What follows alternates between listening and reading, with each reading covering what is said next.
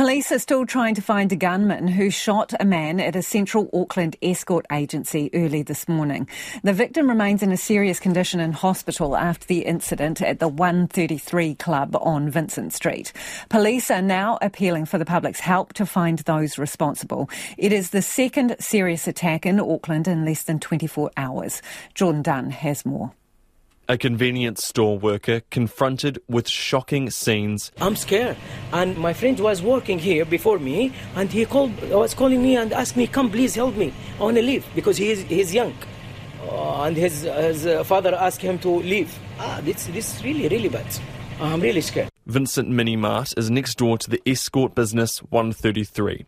Staff member Mahia Aldhari says he saw up to 20 police officers, some armed with rifles, descending on the area around 2 a.m. Staff locked the store and hid in the back, frightened while police converged on the club.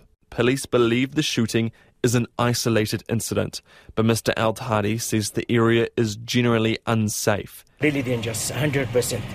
Not safe. Nobody can seriously. All my friends in the neighborhood here need to leave this area. Really bad, very unsafe.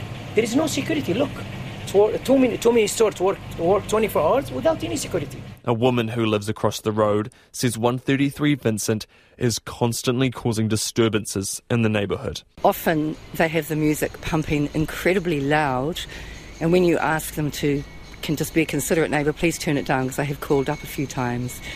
You seldom get traction on that. And I just think it's an irresponsible business. She says brothels shouldn't be allowed on Vincent Street. Sometimes you see people on the street screaming directly from the business, and I just do kind of fear for the business owners.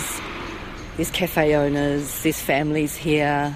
It's a gorgeous street, it's a great street, and that is a big dark cloud over it. The National Party's Auckland Central candidate, Mahesh Muralidhar, was on the street early, speaking with residents and workers this morning. You can see a grave concern and a weight on people's chest in regards to this, and it just isn't okay. This is Auckland City, this is New Zealand, this is not part of New Zealand's story. This has to change. RNZ spoke with the director of 133, who says that despite a man being shot overnight, the business will still be opening this evening. He says police have requested for him not to comment further. The shooting comes less than 24 hours after a man was stabbed at a New Windsor dairy yesterday morning.